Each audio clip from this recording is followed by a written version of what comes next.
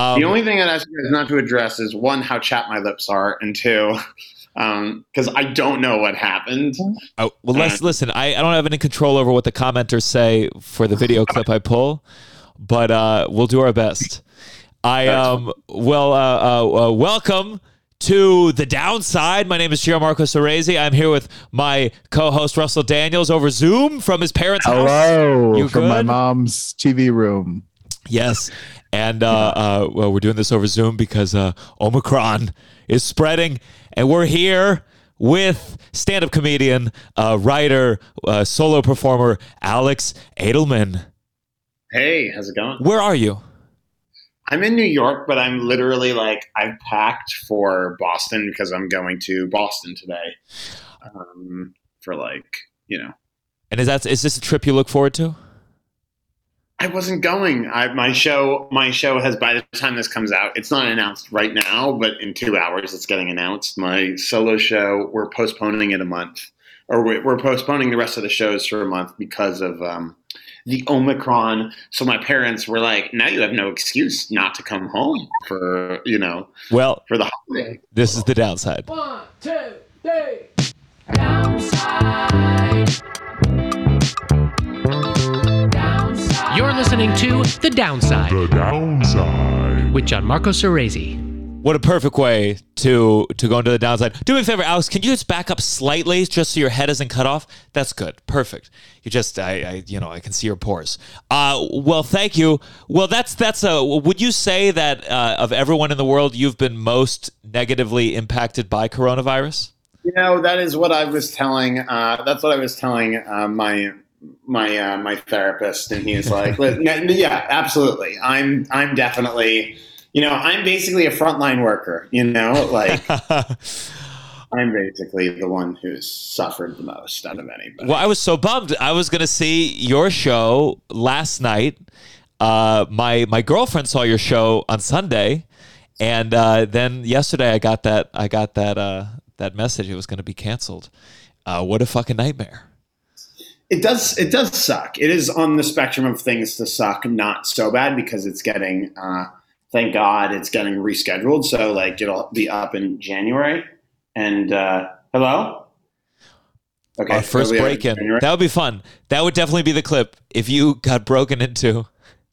Literally, my door just opened a little bit, so I don't know what it is. What kind of? Where are you staying? In a hotel or? No. This is I have an apartment here. I also have an apartment here, and then LA. Let me just see if nope, nobody. I'm sorry. Was your door unlocked? My door was unlocked. Are you crazy? I took out the trash right before this. It doesn't look out on the street. I'm in a little complex. Do you have a doorman? Yes. Oh, very jealous. Oh. Tova, I'm getting a lot of new furniture for the podcast studio, and I have to time it because everything gets stolen at my place. So I have to look at the shipping window, and if I'm out of town at any point in that window, I can't do it. So I brought up with Tova. I was like, it's so stressful. It's so annoying. What do we do? And she was like, well, when we move to a new place with the doorman together, and Tova's just skipped the whole discussion about moving in together. It's just a fact. It's kind of what happened to me and my girlfriend in LA. She just, by the way, she just moved in. One day I looked up and there were twice as many shoes. And I was like, do we live together? And she's like, yeah, we live together. I was like, are you going to start paying rent? No, I'm not going to start paying rent. Oh, well, she's had a tough year financially, I'm sure. We will get to all your downsides in a second. I did want to start with something, and I think you will relate to it. I'm not going to say the club that I performed at this past weekend, but I'm going to message it to you, and you tell me if you've worked it, because you probably had. Just wait 1 second. I'm so have excited. You worked that club before? I have. It's a Coke den that also doubles as a club. Yes. Wait, yes. Gianmarco, send it to me. You know where I was. You know where I was this weekend. You were? Oh, you were okay. For you to disclose the zip code.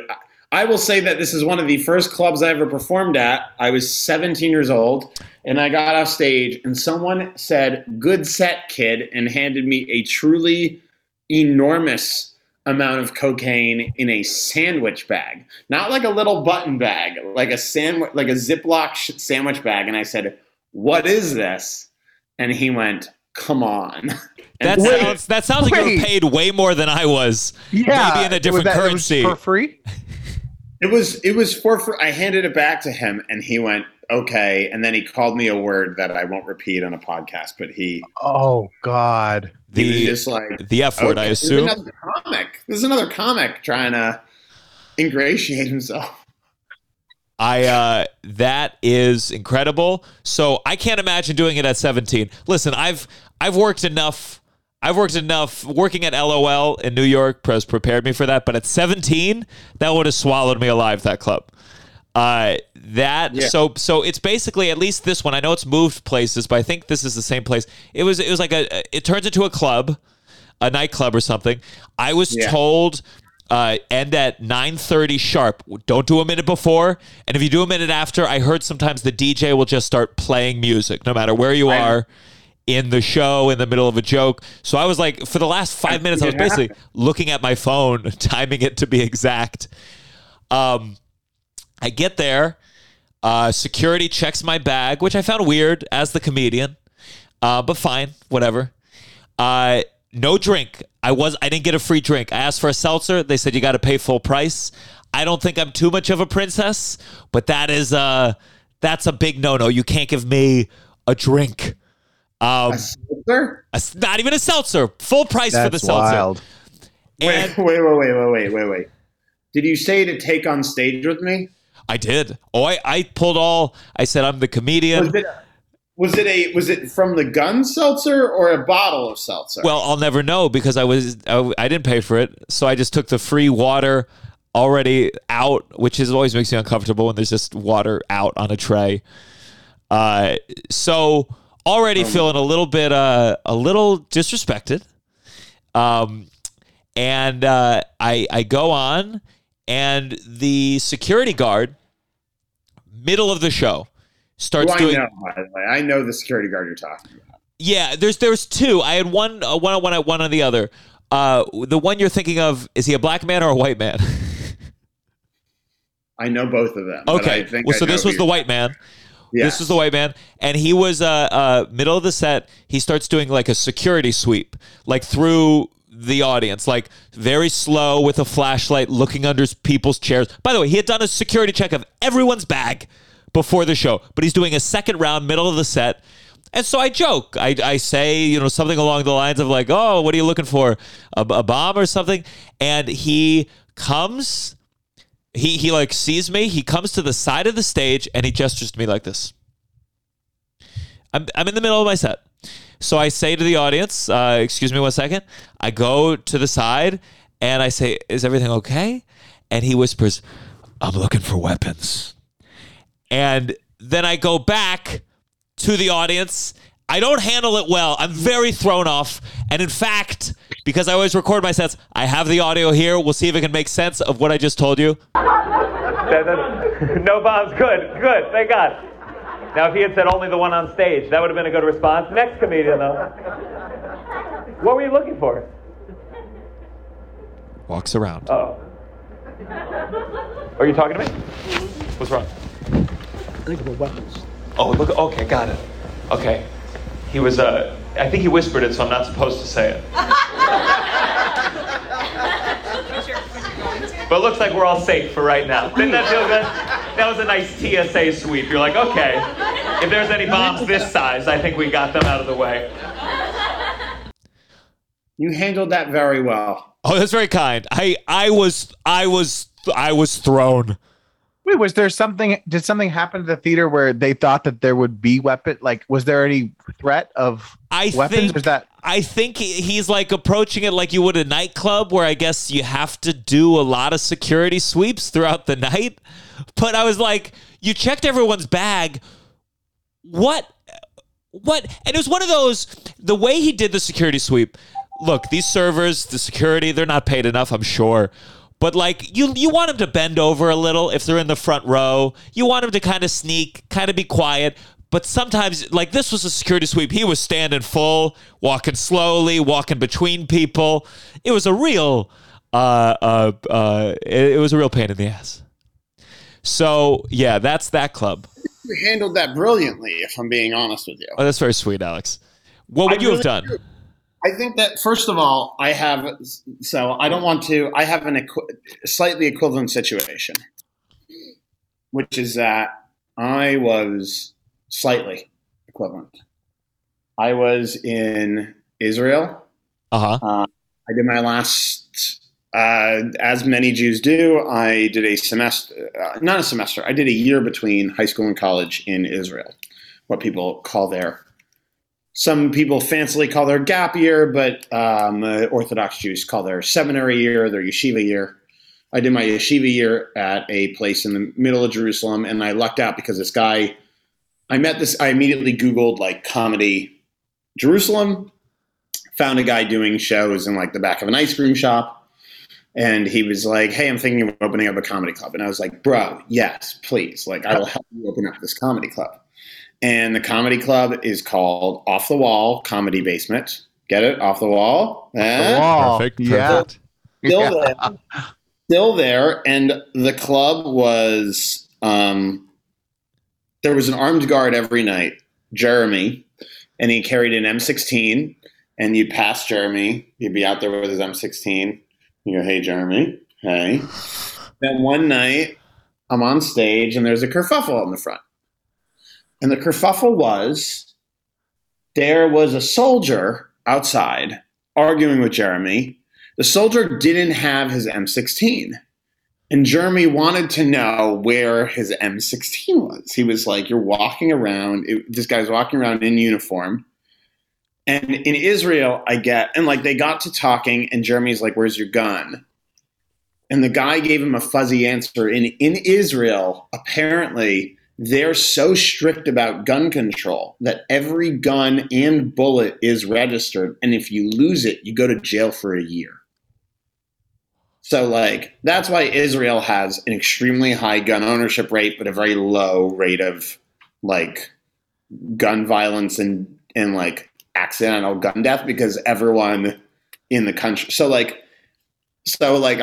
assumed that so I heard what happened. I was like, "Oh man, someone wants to bring a gun in here." And they're like, "No, he doesn't have a gun." And someone else was like, "Don't let him in here without a gun." And I was like, "What?" I was like, "You mean don't let him in here with a gun?" And they're like, "No, he doesn't have a gun. He should be allowed to come in." Like, the argument was over whether or not the soldier had their gun. And like, it was basically like, "Get that guy out of here. Don't let him come back until he has a deadly weapon to kill us all." Like, it was really... That's a very interesting solution to gun control in a way, or maybe gun or shootings where you just make it more accountable, but you get mad at people if they don't have guns. That's kind of a compromise. It's actually kind of amazing, I think. Like, obviously Israel, many other issues and like super complicated opinions on on the country. But this is a Zionist podcast, just so you know. So watch your fucking mouth. Well, Zionists are like, you're huge fans of The Matrix? No, joking. But I do think it's really interesting to be like, okay, everyone in the country is going to be like super trained in guns all the time. No one ever like I would hear a story about like this guy one time pointed a gun as a joke at somebody else, and like that was the horror story. Like, it wasn't that like the guy shot the person. It was like, I heard a guy in Herzliya once pointed his gun at his friend, and everyone's like, "That's crazy." Like, that would be the story. Like, oh god, there was a. Do you hear about the school pointing today? That sounds like a much better version. Yeah, but like, wait, but how do they? You said they register the bullets too? Like, do they? You check out your boxes of you like sign out your boxes of bullets and stuff like that. So everything has to be And by the way, I don't think I'm exaggerating. Like, it's one of those things, how your mind like exaggerates like things. Like, I don't think I'm exaggerating by much. Like, I'm pretty sure that, like, by the way, maybe if you lose your gun, you don't immediately go to jail but like after a while, like, it is a criminal offense. Like, I'm happy to like fact checked on that, but like, I heard stories about a guy who lost his gun and went to prison, and like I was like, "Is this true?" And my friend Kobe was like, "Yeah, that's what happens here. You lose your gun, you go to jail. You know, like it's a really." I think it's like there's for all the schools they have metal detectors to make sure you're armed every time you go in. Yeah, fifth grader comes to they're like, Yossi, and he's like, right here, Mora. And they're like, okay, very good. Trigger discipline. He's like, yep, trigger. They're very, they're very serious. This feels like it reminds me of it's a little bit different, but Chris Rock, he had a joke a long time ago about how like bullets. He said guns should be legal, but bullets should cost like $10,000 a bullet. So be like, man, I'm going to kill you, but I can't afford it right now. He went no more innocent bystanders. Yeah. Right? Yeah. Bystanders. I like this. I like this. Well, let's go. Speaking of your Jewishness, you know my girlfriend, Tova. From way back. And Tova even told me that she went on a Torah tour. You guys, so many terms I'm learning, where she like hosted at your house when she was in college, but you weren't there. No, I heard about this later. She was like, I did a thing in Boston and your parents, Tova and I were part of the same sort of sect of Judaism, which is modern Orthodoxy. And we were both interested in comedy and in college. So, but just so I know, she was Chabad and you were not. So Chabad's not really a sect. It's sort of like, she maybe would go to Chabad. Chabad is a place. So, it is she was raised in Chabad. I didn't know that. Yes. Is that true? Yeah. Oh, no, I didn't know that about Tova. Oh, yeah. Wow. No, I wasn't raised Chabad. I was raised as sort of more small batch Orthodox Judaism. That's sort of the Jack Daniels of Orthodox Judaism. I was raised sort of the Knob Creek or High West, also a brand that is sort of well known but doesn't really get good market share outside of a specific area. I think there's so many fucking terms. I'm now going to tell people, I'm like, it's the Jack Daniels Judaism. Yeah. And they'll be like, what the fuck are you talking about? Chabad, you got Chabad, you got Jack Daniels, and secular. Poor Russell, who's so outside of this right now. Listen, I was like Evan Williams. Like I was trying, I could name like liquors.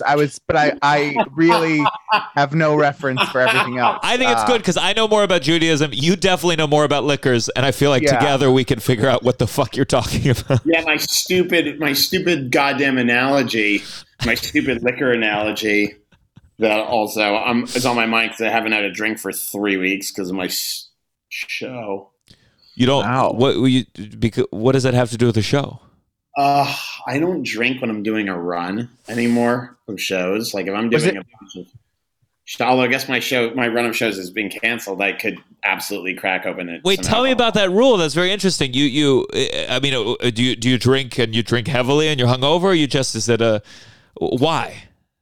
Because when I started doing solo shows, I started doing them at the Edinburgh Festival, and that was just maniacal. Like it was in Edinburgh in Scotland, people drink like it's as John Mulaney says, the end of the world. Like people drink like what is going? Go ahead, you can answer that, Dor. People drink like it's the most. Hold on, I think this might further burnish my Jewish cred. Thank you so much. Thank you, George. Okay. Thank you. Yes, please. What is this? No. Yes, thank you. I can't believe you're not going to lock the door right now. I cannot door believe open. No. My friend who brought it over locked the door. This is so stupid Jewish.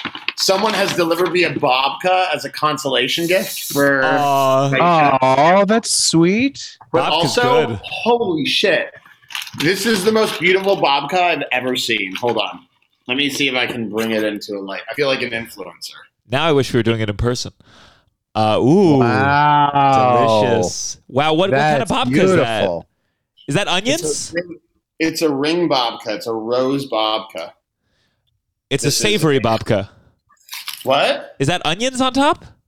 No, it is. I'll tell you right now.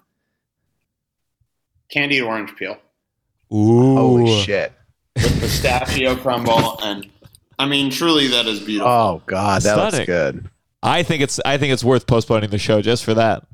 That I will say that my friends on opening night, I got babkas from two different people. I'm like, people. Birbiglia, when the show was extended, made a joke in the press release about babka. He was like, I'm like, is my brand babka? And some of your listeners right now are like, what the fuck is a babka? No. Well, let me tell you, we've had a lot of we had a Jewish chef, Jake Cohen, was on the show.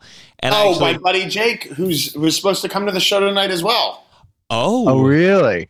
Just the coolest man in the world. Like, you know what? I will say one thing about I have found in the last year and a half, like a Jewish community that is like thoughtful and fun in the way that I never did before, honestly. Well, it's very interesting because I was not raised very Jewish, and being with Tova is kind of like, there's sometimes I'm like, well, I don't belong here.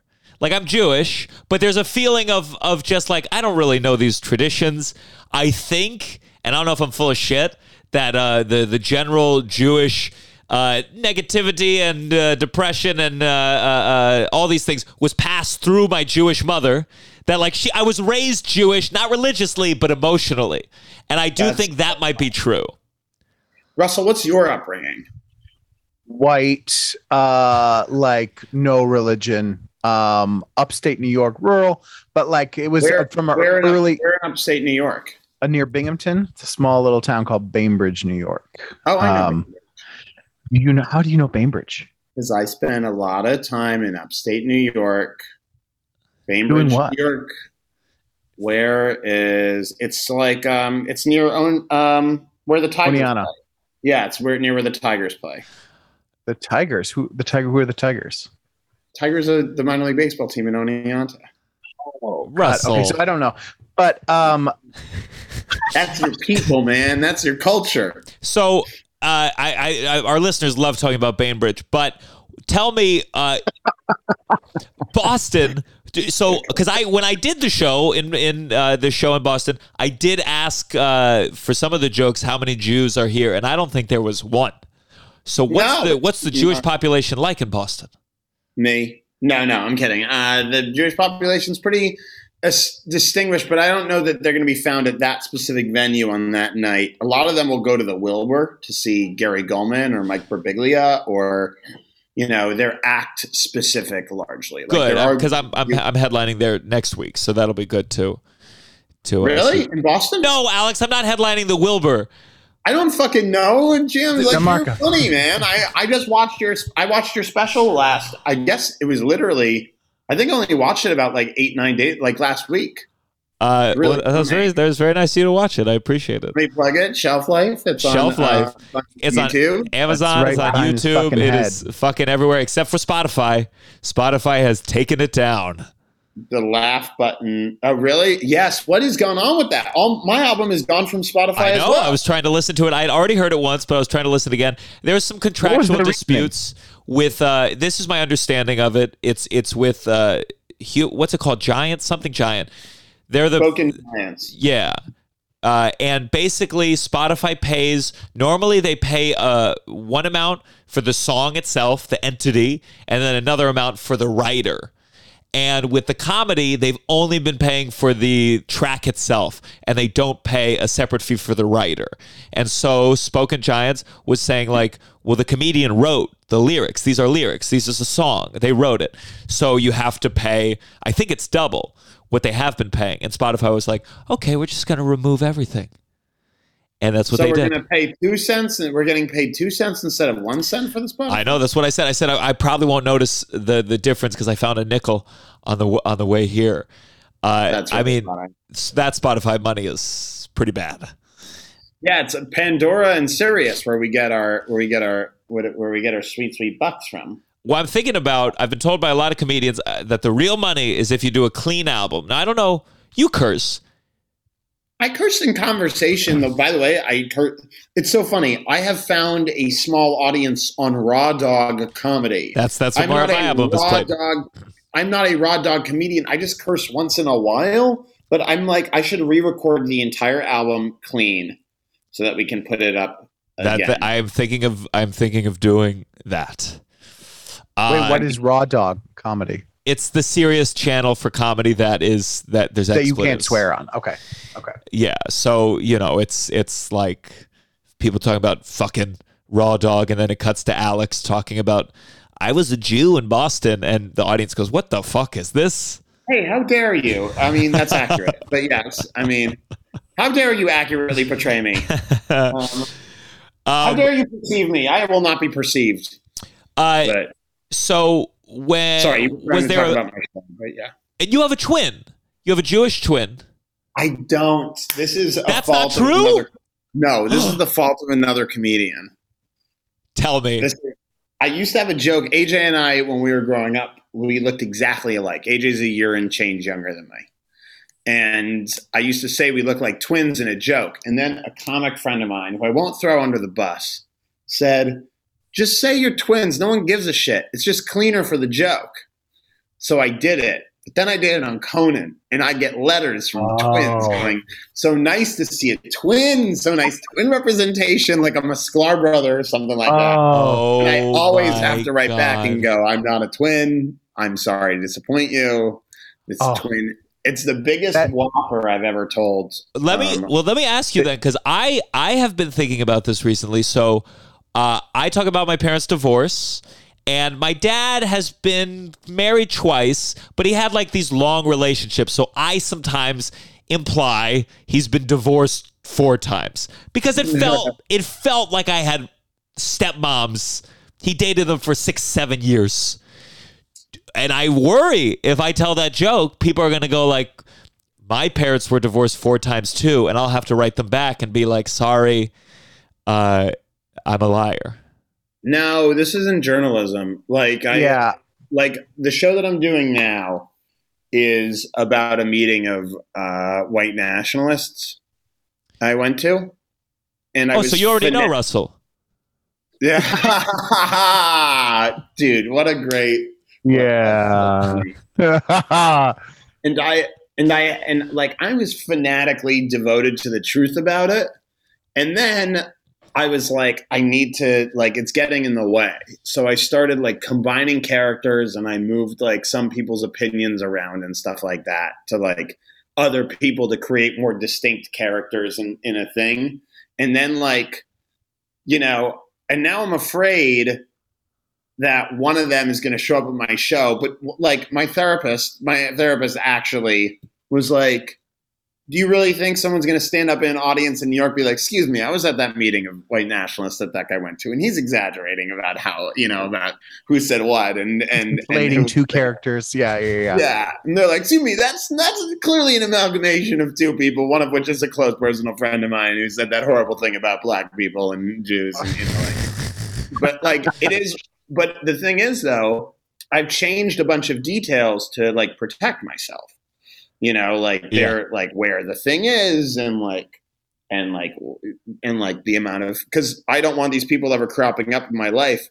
But it's not journalism comedy. It's not art. It's art. It needs to be crafted. Stories need to be sculpted. The ring of I don't know. That's how I feel personally. But that being said, I think I agree with you. But I think the way that people approach comedy now, there does come. I joke about playing a waiter on Law and Order SVU. I played a waiter in something else. Law and Order is the common show, but people will write me and they'll say, "What episode of Law and Order?" And it's such a deflating conversation to be like, "Oh, that wasn't true." That's just like, it takes the magic. It just feels like a real like. Dude, I moved the. There always have to be. I think part of being an effective comic is going, this is how it felt. Sure. This is how it felt. What it felt like was Law and Order SVU. Like, I worked in a chicken restaurant in, Manhattan. I worked in college for a while, but I changed it to the Penn Station, the KFC in Penn Station. That's so funny. When you said that just now, I was like, you mean the KFC? When you said chicken restaurant. I worked at a KFC, but it wasn't in Penn Station. Yeah. Because frankly, do you know why I decided not to work there? That was the first place I wanted to work. I decided not to work there because I had got a job in Penn Station working somewhere else. And then James Smith, he was a comedian whose name sounds like a fake name, but he's an Australian comedian. And this dude he was a cellar comic when he lived here, and he was mean as fuck to me. He was so mean. And once I saw him going into the KFC in Penn Station, I was like, I can never work there.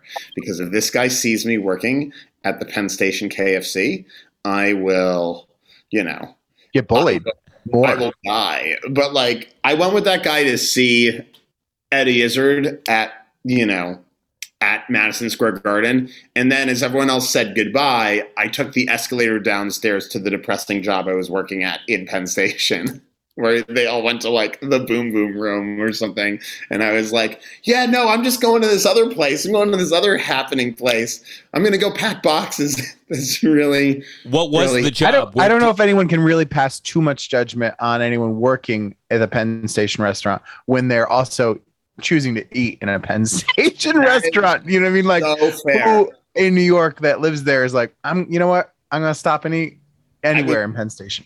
I was breaking down boxes in across from Penn Station. There was a like TV studio, and they had, or like I think like MSG was in there for a while, and they have some other stuff in there. But there was a facilities thing there. A friend of mine, Billy, was giving us some under the table cash for working in facilities.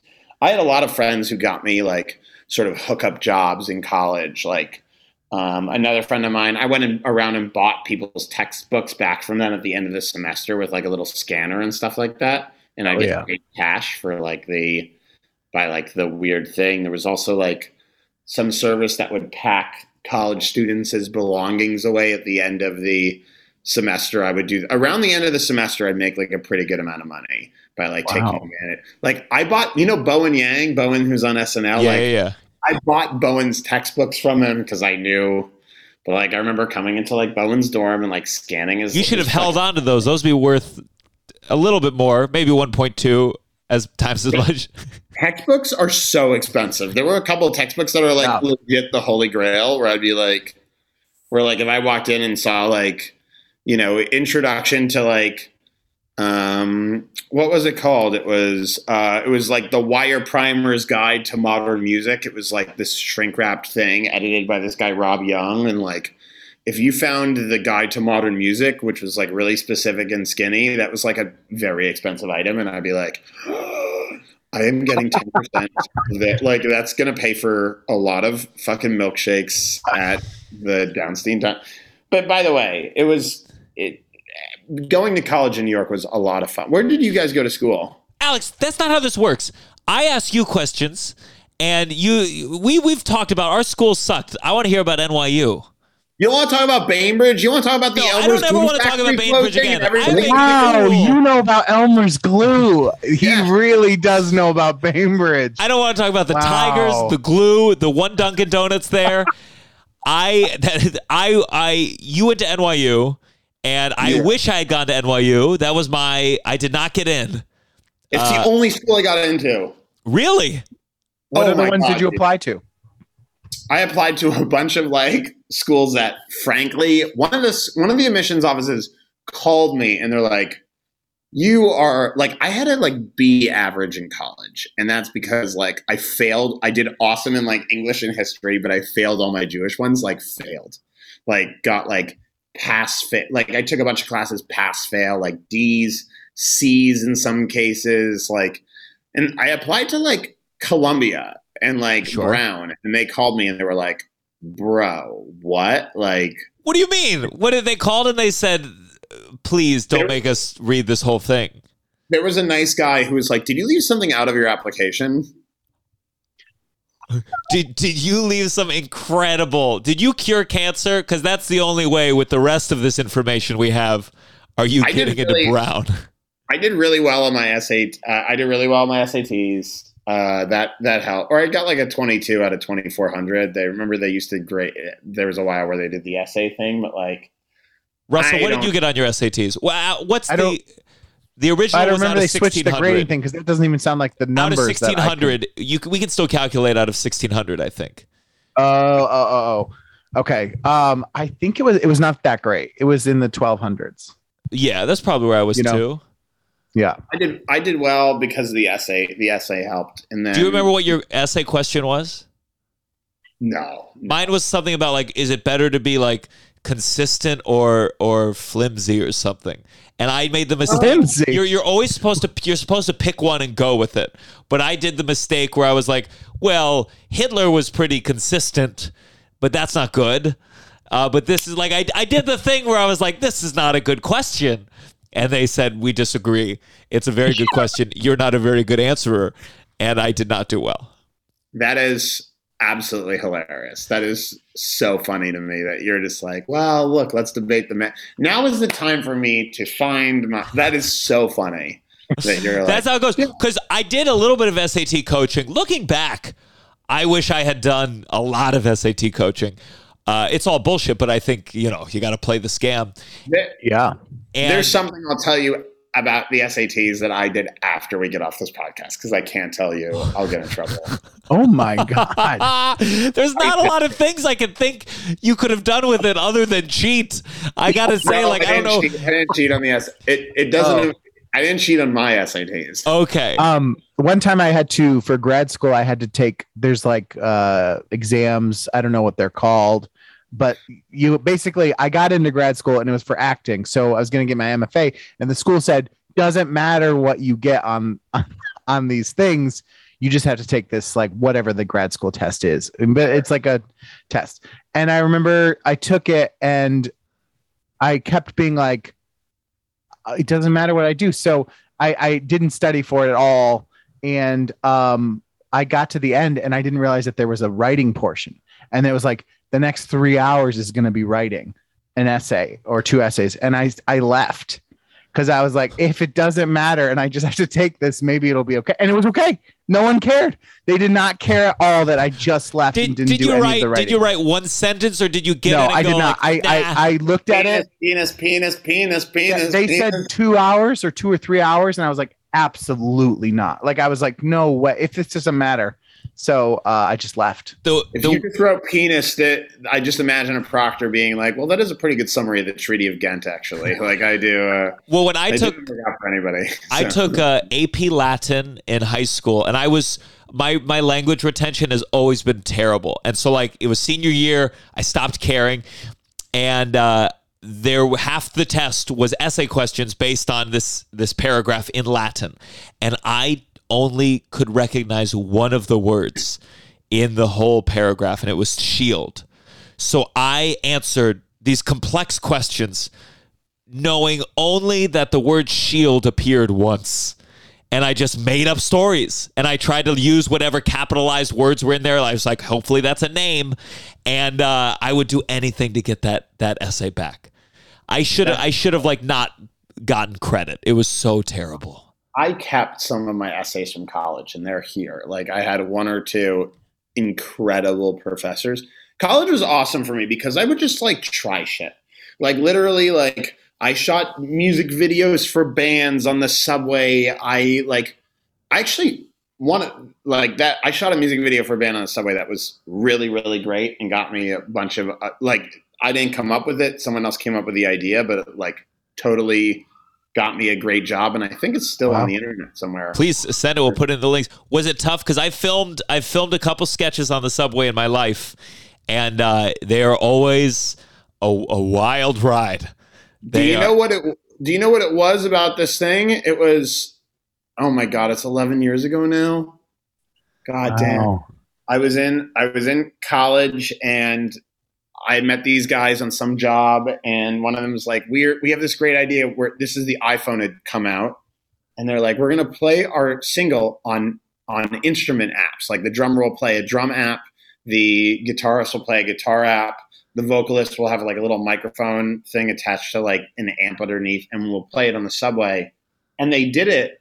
And it was awesome, and it went viral for then, which means like 4 million people watched it in 2 days, and it became like Apple's like single of the week. Today, that like Damn. today, like one makeup vlogger gets it, but like in 20 minutes gets 4 million views. But like, it was so sick. And all of us they got signed to like a pretty big label and did like a couple of like 80s covers for like the Take Me Home Tonight movie. Wow. That was the dream. There was a day, man. I know some people. Some of them have dropped out of comedy, but they were making sketches early in YouTube, and it would go viral. The next day, they were on Ellen, and it was just like wild success that you could have with a viral video. Dude, I loved those. You remember Britannic? I love Britannic. They've both come to the show in the past week. And I'm obsessed. I was obsessed with them in college. Obsessed. And now they're the best. I love them. I went to NYU, and these guys were just graduated NYU kids. Everybody looked up to them. Donald Glover was in some of their sketches, and like Rami Youssef, and like, you're right, a viral sketch. Occasionally, someone would have a viral sketch, and they would. Although it's like. Some people had like Rachel Bloom had viral sketches. She did a viral sketch called Fuck Me, Ray Bradbury that really that launched her career a little bit. And some people did a viral sketch and wound up working for a semester of College Humor, and that was it. And now they work in real estate, Sure, and they're probably happier than all the rest of us. Now, Absolutely. Tell me though, because I'm very envious of people who went to NYU. I've always have been. Now, because this is the downside, though, tell me the bad parts of, other than the fact, I get it's expensive. Obviously, you were working at Penn Station, Also, I was too busy trying to find my people and my jobs to actually enjoy. I managed to graduate NYU a virgin. Like, I went to college in a water park and walked out dry. Like, I essentially... Wow. Like, it legitimately was, I met wonderful people there and dated a couple of wonderful people, but like, I was a solidly socially quiet, inveterate, like when everyone else was dating, I was like exploring abandoned mental hospitals and like, I was like, but no one crazy enough to fuck you, apparently. No one stupid. That's such a. Were there close calls or no? Just yeah, real. Close call. Oh my God, there were a couple. You mean in the mental hospital? No. No. Having sex. What you meant. I know what you meant. Well, was it because you were with like other Orthodox? Like, were you still like Tova talks to me a lot about. She has a joke, something about her college, a smorgasbord of dry humping, that there was a lot of dry humping because there was a lot of Chabad Orthodox, not sure, are they fucking yet? Was it because of that? There was some of that. Yeah, definitely. There was definitely some of that. I was like holding on. Also, like, I still hold on a little bit to like, even once I started sleeping with people, like casual sex was never like really my thing. And like, I've been very, I was very like, it's so funny because there was someone who once was like, you're being nice to me. It fit, and their boyfriend was like, you're clearly trying to sleep with her. And I was like, bro, no, like I haven't slept with, and like trust me, like this is not how it's like. I love that defense. I'm not hitting on her, dude. I don't have sex. But I have, to paraphrase Robert Frost here, I have miles to go before I sleep. Like, trust me in when I say that I have no designs on your girlfriend. But like, and by the way, this is recent. Like I had lost my, this is a couple of years ago. I had lost my virginity, but it's just like, when you're raised Orthodox, like you sort of walk around the world a little bit differently. Like what are their views on sex? I mean, is it similar to marriage? Wait till marriage, or is it a little different? No, it's not wait till marriage. Wait until there's like an emotional connection that feels worth like. I'd still be a virgin. It's a long tagline. That's really funny. Yeah, exactly. For me, it's one of those things where like it's extremely old fashioned. Sex is very much tied to emotion, which is not a great approach for like society in general. Like people should be able to have sex without like investing in it emotionally. Like, but yeah, my current girlfriend, who's absolutely wonderful, like we didn't sleep together for a very long time until like at some point, I think she was like, "What's going on here?" How are we talking? 6 months? We're talking 6 months, baby. But Damn. but to be fair, I was on tour for like 3 of those months. So you're fucking other people. That's good. No, but I was like, we weren't together yet, and I had gone on dates with some other people, but those other people were like, "What's going on?" Like, you're like, because I was in London and I was doing shows in other places, and I went on a couple of dates in London with this girl, and she was like, "What? Like, why? Why is something wrong with me?" And I was like, "No, it's just a long, complicated something that's wrong with me." Like. So it's a very. I know what you mean. I've never been a super big casual. I was single for a long time. I remember one date we were at like a bar. We were eating dinner, drinking, and finally she got so fed up she put my hand on her leg and was like, "There you go, there you go."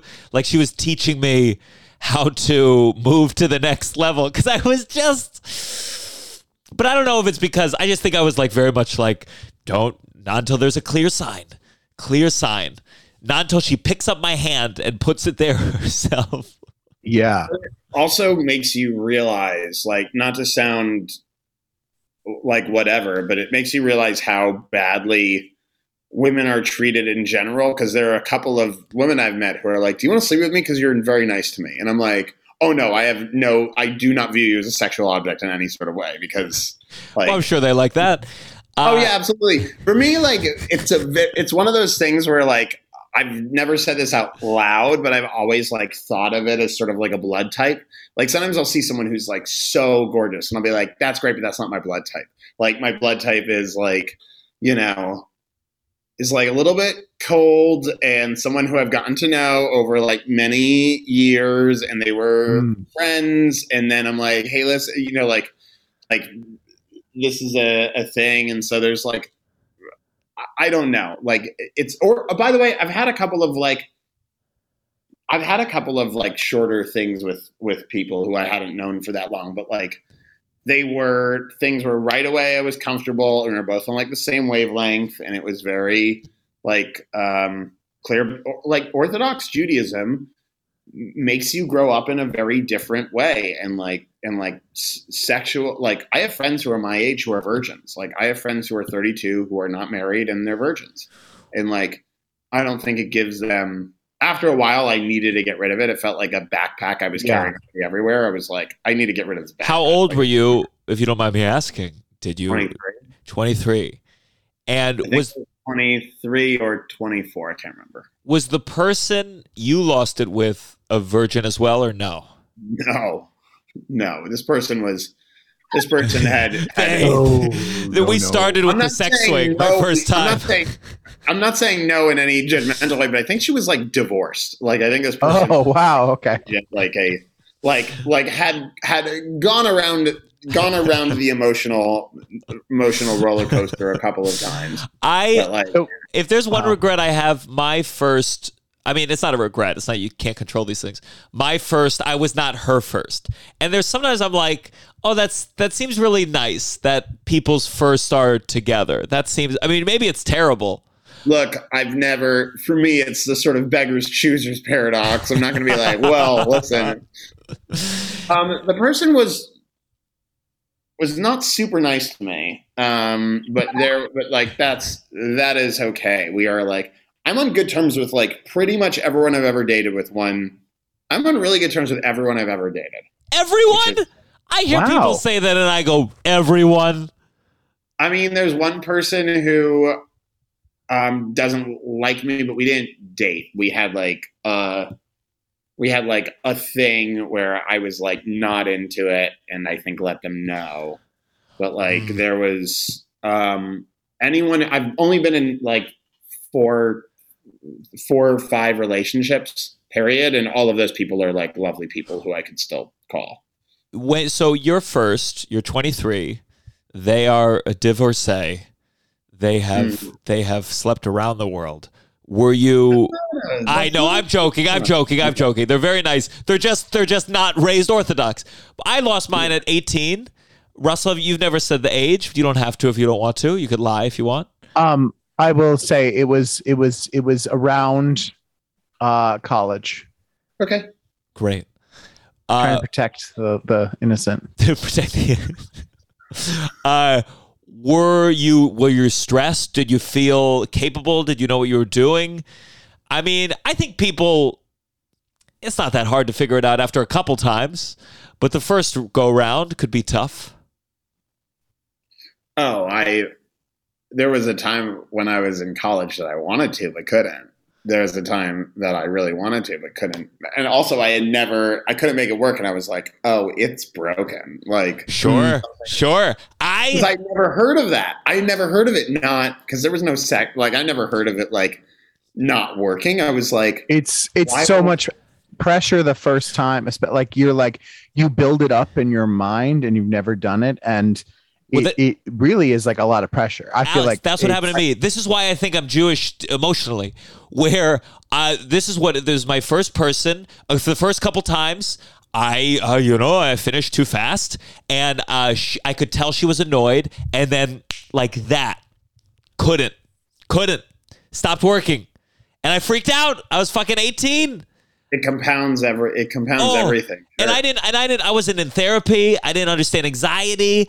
And I was so awkward. I had to get my mom to make me see a urologist. And he told me, he said, what you need is a new girlfriend, which is doctors should not say that. You can't. Doctors should not say that, but that's what he said. I told him all my problems and he said, what you need is a new girlfriend. No, he's wrong. I disagree. I think he was right, but I still don't think a doctor should. It was for different reasons, not just for sex. But sex is complicated and terrifying, and young people in particular. It's one of those things where I don't know. It's so funny though, because sometimes I've been in relationships and my girlfriend would be like, "Do you want to sleep with that person?" And I can't explain to, like, out of jealousy, they'll be like, do you want to sleep with that person? And I can't explain, like, no, that's not how this, like, it's one in every 1,000 people, 10,000 people that I could even possibly think of, like, making it work with. Like, no, I can't sleep with that person. Like, it wouldn't work for me.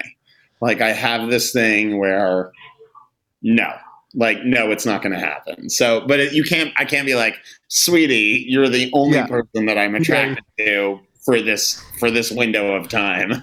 Yeah. It's not the most romantic thing to say to somebody.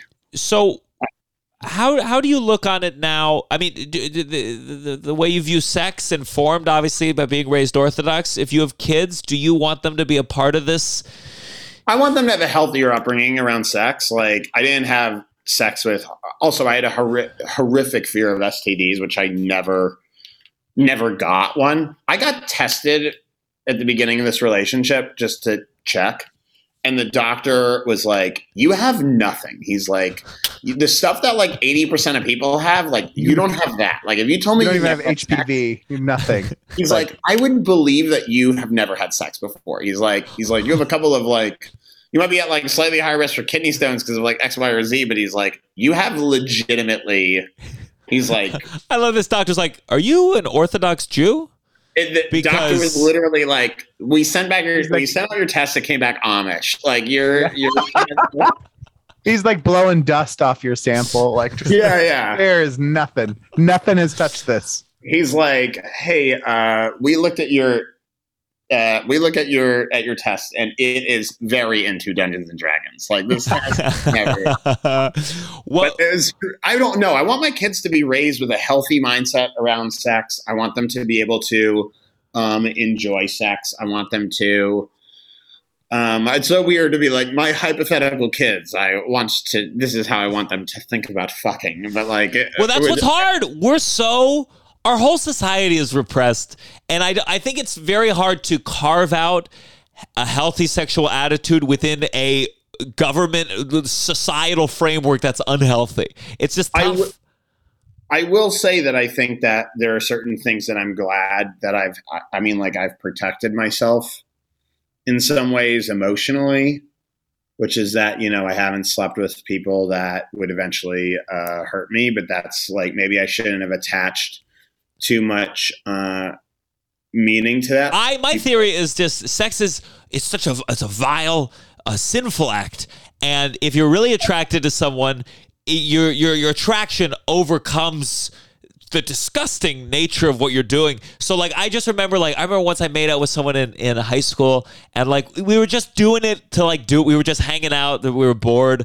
And I just remember like we had just eaten Chinese food, and I can still smell the Kung Pao chicken on her breath. And it's not that I haven't made out with women who just say Kung Pao chicken, but I wasn't into it. And so I wasn't attracted enough to overcome that smell. So that's all it was to me, was just, ugh. It's all so complicated. Like, it really is. Like, and a lot of the blame is around how the sex is contextualized for young people, and also the bad actors who, not bad actors in like Gary Busey. I mean, just like bad actors in like people who do bad. Of course, people do bad things. Like, I just don't know if like there are times that, look, I don't have any religious values per se, but there's times that I'm like, well, I get why there was this, like, just find one person. It makes everything more easier. Like, there's this idea that, well, we've solved it. At least our generation. We're like, well, we're going to be poly and open and all these things and be more talking. And I'm like, there's going to be some problems. I can't tell you the number of people I know who got into open relationships. They were like, we're in an open relationship now, and then immediately broke up, or they were open but they never acted on it. And I was like, well, maybe that's not. I don't know. There's just this idea that, well, this is right.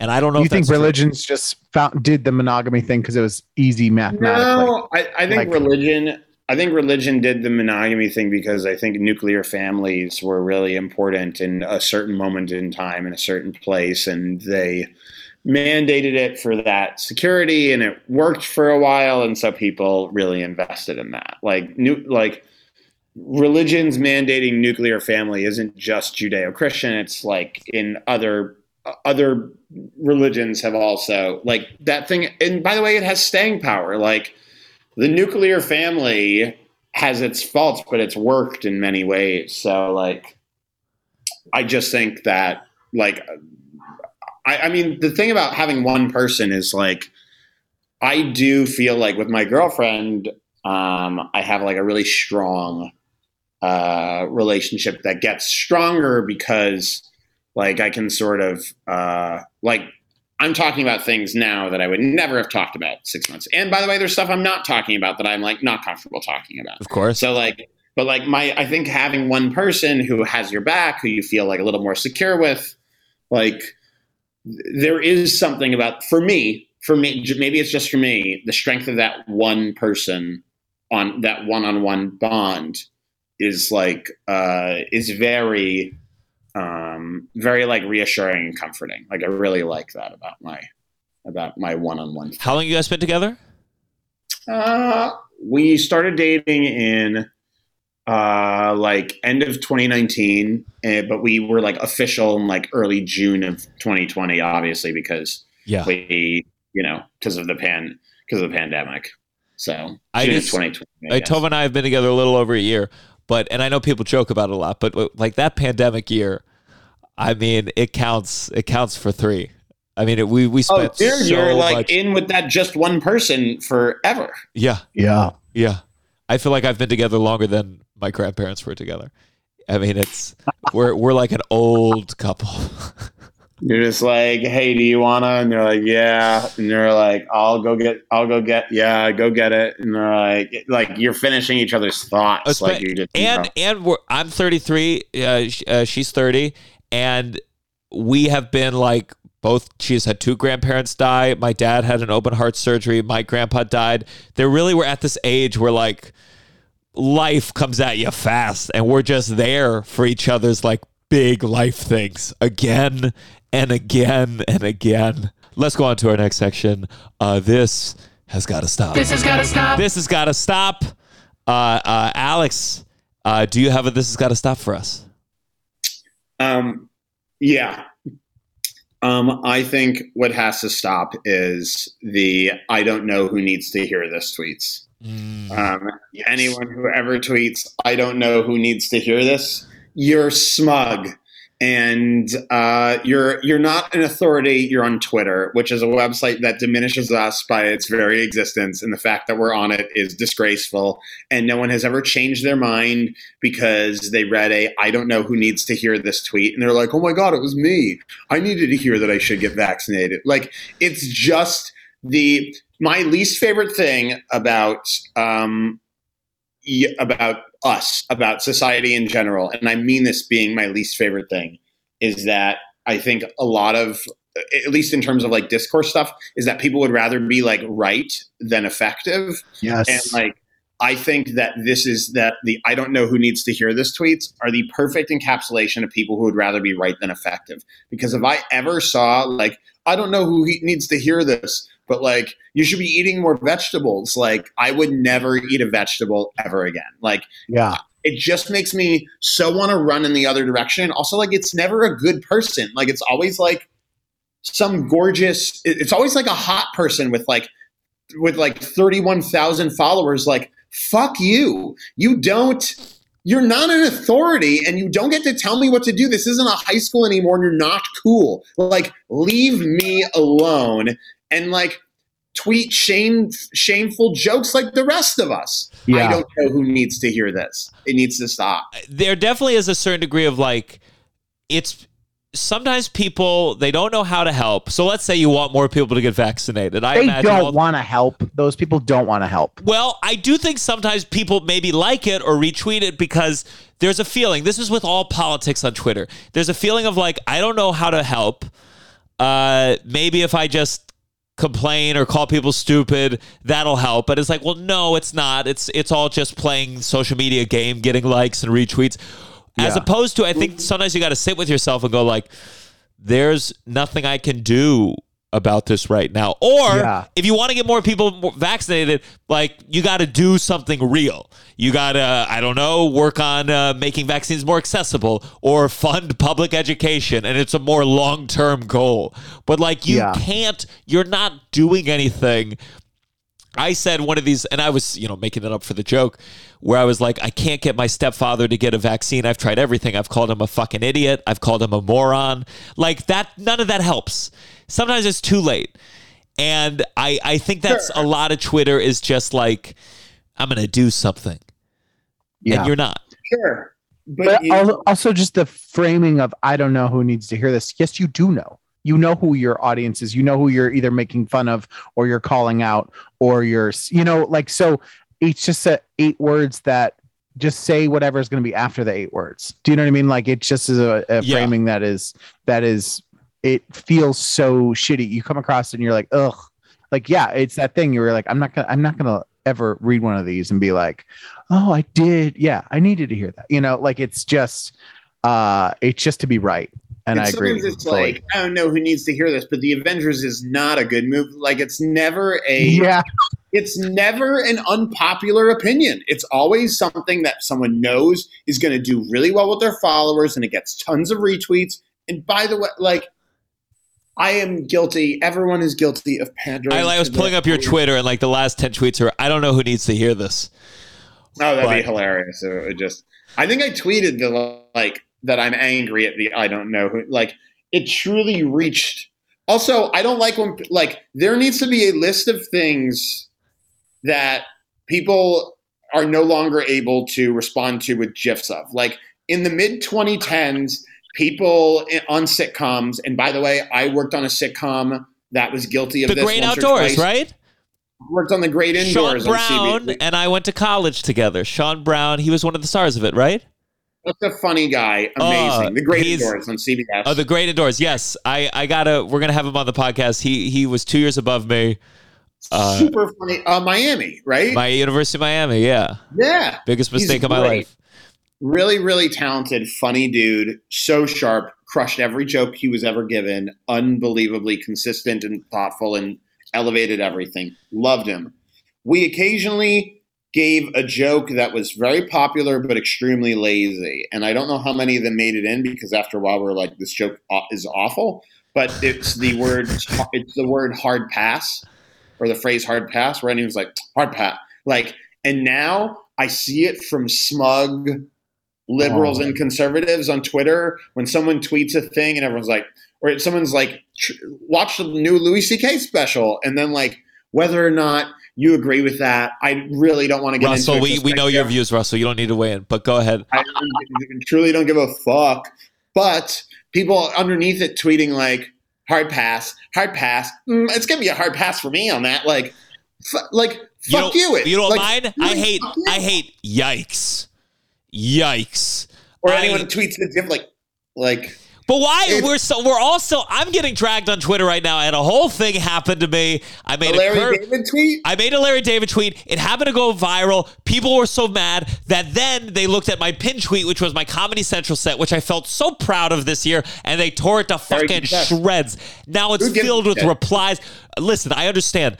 But I'm getting all these messages. I'm gonna do my blessing now just because it's part of this. My blessing is that one of the things when people call me not funny, it does bother me. I can't help it. It bothers me. But you know what has never affected me, and I kind of feel like it's a glorious part of my upbringing. Being called gay doesn't even touch my soul. It doesn't bother me. It doesn't make me upset because unlike funny, I worry if I'm not funny. Sexuality is one of those things like I'm not worried at all. I whatever I'm into, you calling me gay doesn't affect, and it's very nice when a troll does try to come out with you with something that you really don't care about at all. Yeah. I wish I could feel that way about being called not funny or being called a liberal pandery comedian. I wish I could feel that same security or that same I don't give a fuck as I do about being called gay. Yeah. Does it ever get under your skin, Alex? You get any trolls? I'm a little bit gay. I went on a couple dates with, it took me a while to like figure it out. Like I'm still trying to like figure it out. I have a joke on stage where I go, if I was raised because I was raised Orthodox, if I was raised secular in a cool place like LA or New York, I consider myself bisexual. But because I was raised Orthodox in a place like Boston, I consider myself straight with some secrets. Like so people are always like, you're gay. And I'm like, well, I'm not gay, but I have thought about sexuality as a spectrum. Like I'm so annoying about that. So like no one can ever hit me with anything I haven't. And also if anyone's ever like, you're not funny.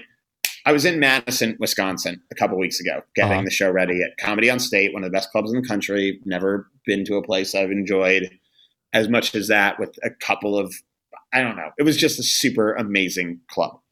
And, they sell the club out with they could put a potato up there and it would sell out. That's how good the club is. Cause like I was selling out shows and this woman comes up to me after the show and she went, hi, I just want to let you know that we didn't laugh once. Oh my God. And I was like, okay. And she was like, we thought you were not funny. And I was like, okay. And by the way, the bouncer was about to be like, whoa. And I was like, that's okay. Like you have a right to your opinion. And she was like, so why aren't you funny? And I was like, miss, you were in a club with 300 other people and they were enjoying it. And she just went, I'm a business owner. That was her. For some reason, she was like, I'm a business owner. I own 3 businesses. And I was like, okay. Said, miss, if you served 300 meals and one person was like, and 299 people were like, we love this meal. We're going to make noises throughout the meal that indicate how much we love it. And one person is like, I hate this meal. This meal's garbage.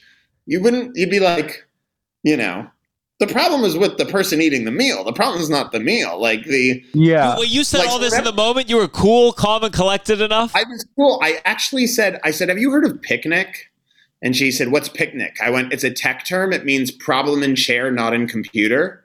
I was like, the problem is in the chair. It's not with the comedian. I was like, problem in chair, not in comedian. I was like, I appreciate you coming to the show. And she told me, it was a whole conversation. She was like, my favorite comics are, I'm going to type it because I don't want to cast any aspersion on really funny comedians. This woman is so evil that whoever she likes is bad. Okay. Okay. Well, that second one, everyone different- says, I mean, they're different comedians. Okay. They're very different. They're arena film comedians. And I was like, and here's the crazy thing. She went, well, we saw you on YouTube and we didn't think any of those were funny. But we thought maybe you'd be good person. And I was like, well, this is 1,000% your fault. Like, you came to see like a thoughtful Jewish boy when you like edgy racism, like you're gonna fucking. Oh, that is so funny. The show. that's. If you, It's like you got to, because sometimes I get these true, they'll say, you suck at comedy, or like sometimes you get these long ones. Someone's like, you can tell you're inexperienced. You need to work the road a couple years. And when you get to, you want to be like, hey, come see me. That's where I get so angry. I'm filled with rage. And I'm like, come see me. I'm like, come see me at the Comedy Cellar tonight, you motherfucker. But you got to like deal with like that kind of internet, bald, you're not funny in person. It was and also like I said to her, I was like, you fully have the right to express this opinion. I was like, you are absolutely entitled to do this, just so you know. I was like, this is 1,000%. I was like, but I was like, I do think it's a problem with you. I was like, this is because also, by the way, there's a French term called like the spirit of the staircase. Have you heard of that? No. The spirit of the staircase. I'm looking it up. I'll tell you this. I'll be replying to all these trolls, picnic. And when they say what, I'll be like, sorry, it's a term we use in the tech world. Spirit l'escalier. Le spirit de l'escalier is a French term used in English for the predicament of thinking of the perfect reply too late. English speakers sometimes call this escalator wit or staircase wit. After wit is a synonym with for wit as an antonym, which is when you think of a perfect argument like 10 minutes after a argument is finished. Like, you will find that after you've gotten 25 compliments, it's much easier to handle one person being like, you suck. Where you're like, well, there's a lot of people behind you waiting to compliment me. So tell me how much I suck. And then I'm going to immediately. I wish my ratio was that nice. But right now, it's the club. It's the club. It's the club. The club. If you perform a comedy on stage in Madison, it's truly the greatest. That and Comedy Works in Denver are really fucking solid clubs. And sure. Any other clubs that haven't booked me yet? Please send me a full list. Let's move to our final section. Better count your blessings. You better count your blessings. Russell, do you have a blessing? A quick one you want to give us? Yeah, quick one. So I was exposed a week ago to COVID, testing negative still. But what I'm thankful for is that when I went to this event that I was exposed at, I saw this man and he seemed kind of chaotic and I just didn't really trust him. And it made me take a lot more precautions at the event. And I feel like I know a bunch of other people out there that got COVID, and I was double masked, and I was like, it was just one of those things where I saw this guy and I was like, he just had a wild kind of chaotic energy. And I was like, I'm thankful for him now, because I was like, maybe I'll be more casual. And then I was like, nope, double mask and keeping my distance from people. And because that man kind of scared me. So I'm thankful for him tonight to be COVID free still. Yeah. Okay, my blessing, I mean, other than being comfortable with being called gay, I just got booked, so I'll just use it. I'm going to be at the Comedy Cellar, Las Vegas, next year. It just feels, it's going to be March 21st to March 27th if you're around, but it just feels good. I feel happy, very scary, starting to work at the Cellar, of course. And, I have felt appreciated and still getting spots and coming towards the end of the year. I'm very happy about that. Hell and, of yeah. course, an extra one for Tova, who has let me perform at the Cellar for our anniversary and many other dates that a good human being would probably turn down. So thank you, Tova. That's so funny. That's so great. And do you have a blessing to see us off, Alex? I keep a list on my fridge. 1 second. Are you serious? Oh, Yeah, I do. I keep a list. that's lovely. Grateful for. 1 second. Let's see. There's Gary Goldman, by the way. I'm grateful for Gary. Let's see.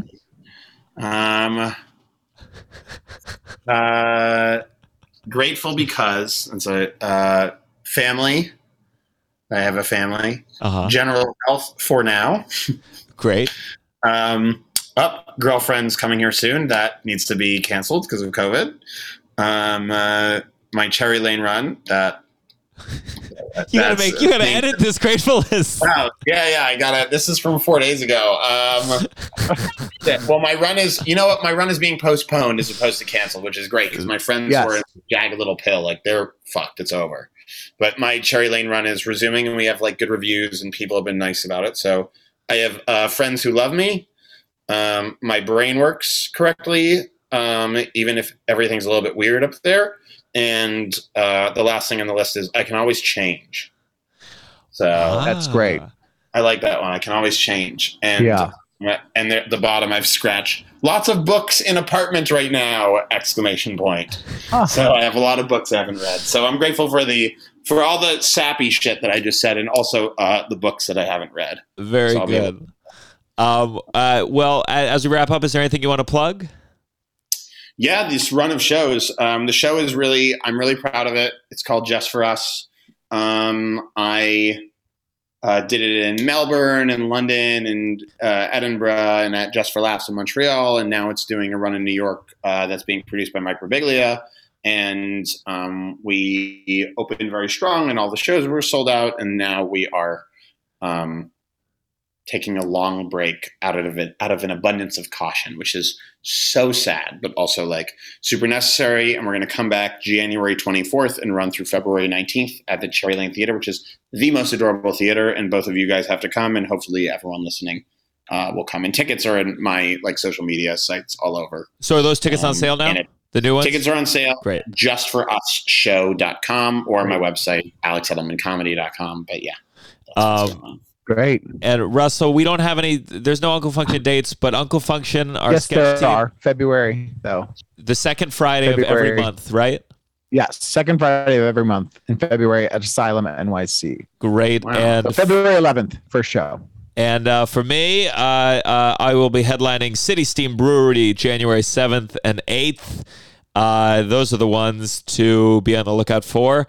But just remember, even though all these dates are nice and fun, God knows what the next letter is in the Greek alphabet that will come to ruin all our plans and our lives. Come on, man. This is the downside. 1, 2, 3.